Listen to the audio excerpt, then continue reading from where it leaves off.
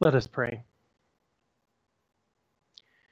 May the words of my mouth and the meditations of all our hearts be acceptable in your sight, O God, for you are our strength and our Redeemer.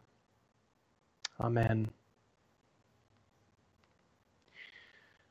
Biblical scholar and civil rights activist Clarence Jordan once told a story about visiting an old friend and colleague from seminary. His friend was serving a growing wealthy church at the center of a large city.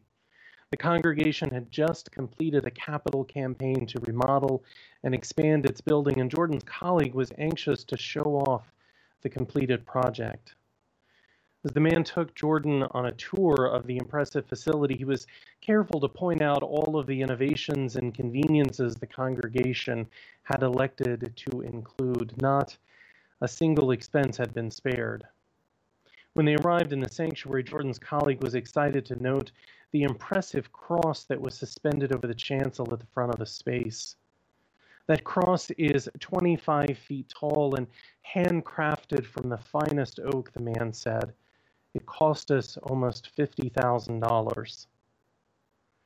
Clarence Jordan, ever ready with an insightful quip, responded, "There was a time when Christians could get those for free."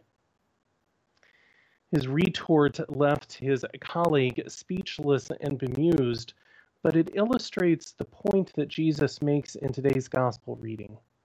It's far too easy to become consumed with the things of religion, of religious tradition, instead of being transformed by the power of a living, vibrant relationship.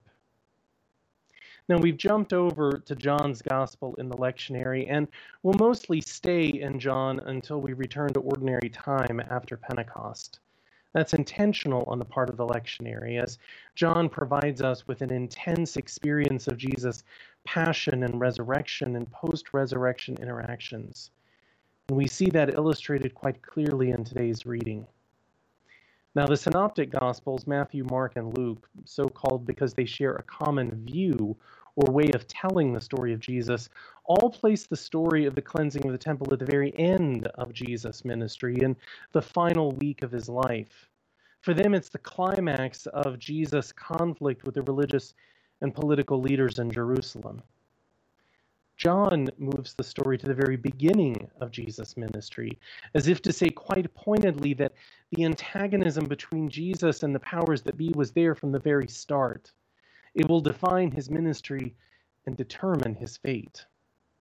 Now, it seems like a strange story, especially for those of us who've grown up with the image of Jesus as the gentle, meek, and mild Savior. We're not used to seeing an angry Jesus who walks into the temple and throws what amounts to a temper tantrum. When we look at the situation in the temple, though, it's easy to understand why Jesus was upset. The temple was the center of religious life for the Jewish people. In the midst of occupation by a foreign power, it represented unity and fostered a sense of deep identity among a people struggling to survive the onslaught of Roman dominance. But it wasn't without competition. The Judaism of the first century was a faith in transition. Its roots were deep in the sacrificial system and ritual traditions of the Jerusalem temple, but years of exile and interaction with other religious and cultural traditions had brought challenge to Jerusalem as the center of Jewish life. The exile gave birth to the synagogue, that local gathering of devout Jews which provided comfort and connection to a dispersed people.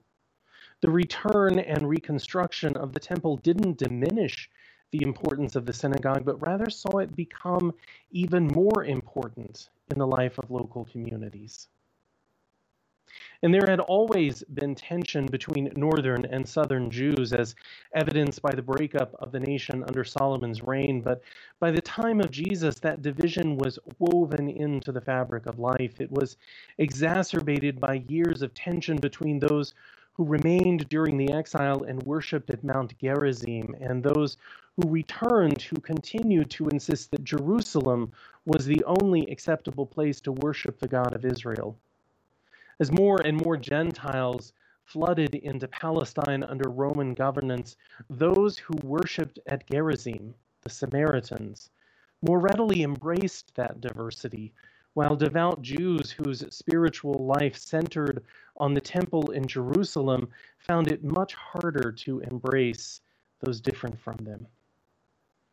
In the context of this conflict, Jesus walks into the temple and drives out those who had set up shop there. Now, they'd been there from the start, as the sacrificial system of the temple required animals for slaughter and offering.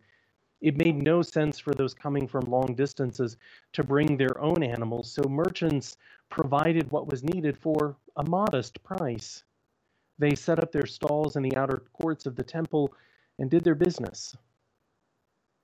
Now, Jesus' act isn't just an act of anger at the merchants, though there is frustration there. It's more a rejection of the sacrificial system and the temple tradition as a whole. So much of that tradition was based on the ability of individuals and families to afford the animals necessary for sacrifice. In the tradition of the temple, their standing with God was determined by their ability to meet those requirements. Jesus rejects that idea entirely. God is not confined to spaces built by human hands, and God's blessings are not determined by one's financial resources. This is the culmination of years of frustration with the temple and the sacrificial system, not just on the part of Jesus, but the wider culture in which Jesus lived. What Jesus does is speak the emerging truth to which so many were becoming aware. His words, though, challenge the status quo and threaten the powers that be in Jerusalem. They depended upon the temple for their position, their privilege, their prosperity, and their power. Jesus' words and actions make clear that the entire system is on the brink of collapse. That's, of course, why the religious and political leaders strike back against Jesus, and they make clear that there's a price to be paid for what he's done. How dare this outsider question them? On what grounds does he dare oppose centuries of tradition? Jesus' response is to remind them that the temple which truly matters to God is not a building, but the human being. As the psalmist wrote, burnt offerings do not bring God's blessing, but rather humility and repentance. The religious and political leaders only take that as further evidence of Jesus' threat to them. He shows no respect for them or the tradition that they represent, and therefore he must go. We human beings never seem to do well with change, especially when it means a change in circumstances, a difference in circumstances for us as individuals or as peoples. We like to cling to the status quo even when it no longer brings life or well-being to ourselves or those around us. What is familiar is often revered because it is known. That's an illusion of control that comes with it. Yaroslav Pelikan, the great Christian historian, often lamented the struggle that Christians have to embrace change. He wrote, "Tradition is the living faith of the dead. Traditionalism is the dead faith of the living. Tradition lives in conversation with the past while remembering where we are and when we are, and that it is we who have to decide.